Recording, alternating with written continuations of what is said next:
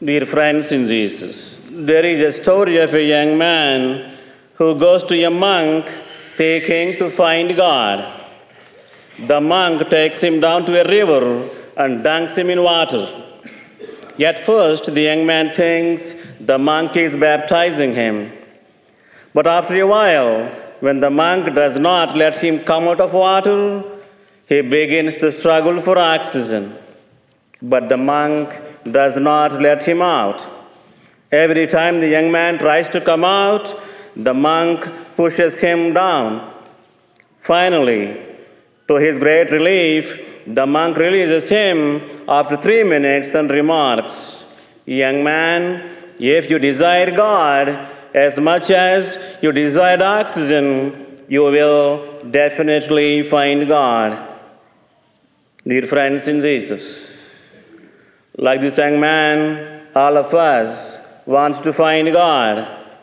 We want Him to reveal Himself to us. But how many of us really desire Him? If so, how much? Do we desire Him as much as we desire oxygen? Do we desire Him as much as we desire food, pleasure, and wealth? Today, we celebrate the Epiphany of Jesus. What is this Epiphany all about? It is all about Jesus revealing Himself to the Magi and through them to the rest of the world.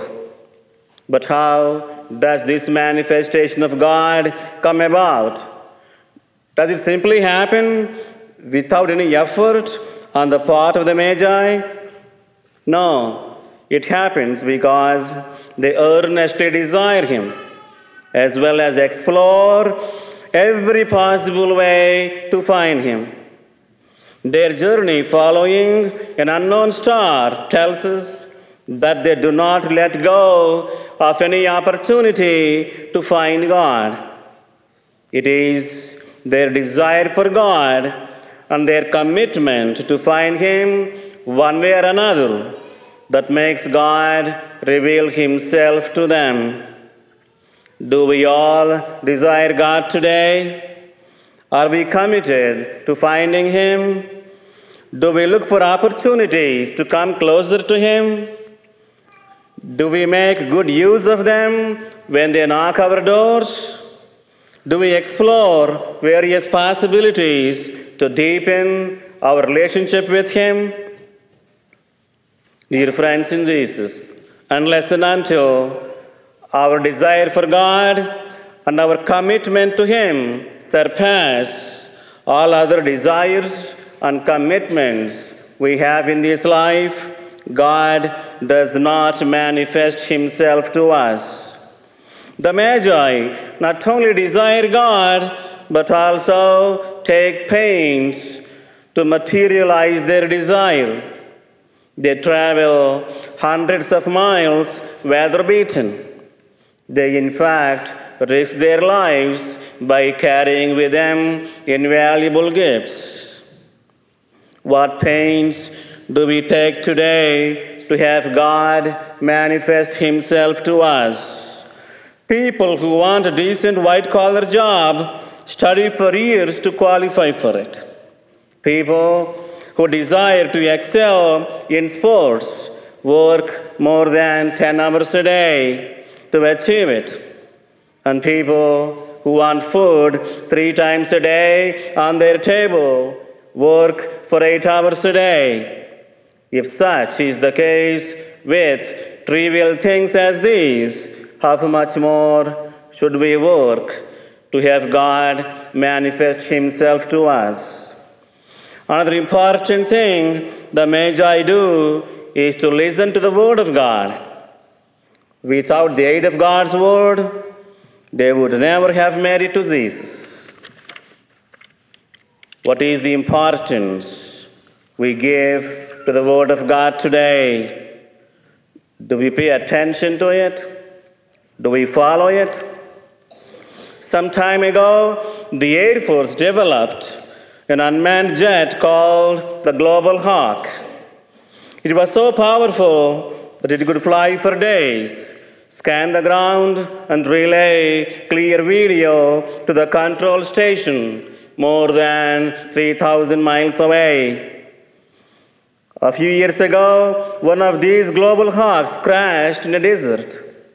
The reason for the crash was very interesting. It did not have any technical issues. It did not run out of gas. It did not bump into anything.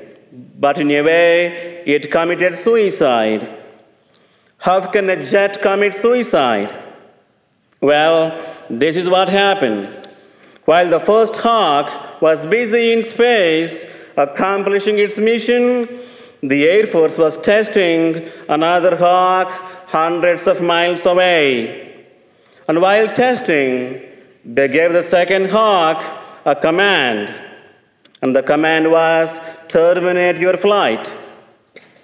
And the first hawk, which was hundreds of miles away, overheard this command and thought it was given to it. So thinking, it deleted all information on board, shut down the engines, nosedived into the desert, and destroyed itself. A $45 million plane destroyed itself because it listened to the wrong voice. Dear friends in Jesus, if we listen to every voice that comes to us, we destroy ourselves. There is just one voice that can save us and help us have God manifest Himself to us. That is the voice of God which we find in the Bible. And finally, Jesus manifests Himself to the Magi because they do not quit pursuing God no matter how difficult their journey is. It is this determination and perseverance that pays off at the end. It is their refusal to quit that makes God reveal Himself to them. It also makes them eternal and famous. I heard about a teenager who had decided to quit high school, saying he was just fed up with education. His father was trying to convince him to stay with it. Son, he said, you just can't quit. All the people we remember today in history did not quit. Think of Abraham Lincoln. He did not quit. Think of Thomas Edison. He did not quit. Think of Douglas MacArthur. He did not quit. And think of George Paperback. Who is this George Paperback the sun shot back? I don't remember him. I never heard of him. You are right, the father said. You don't remember him, and no one else remembers him because he quit. Dear friends in Jesus, perseverance in pursuit of God not only makes God reveal Himself to us, but also makes us famous and eternal like the Magi we remember today. Let us pray today that the shining example of the Magi inspire us in our pursuit of God. Amen.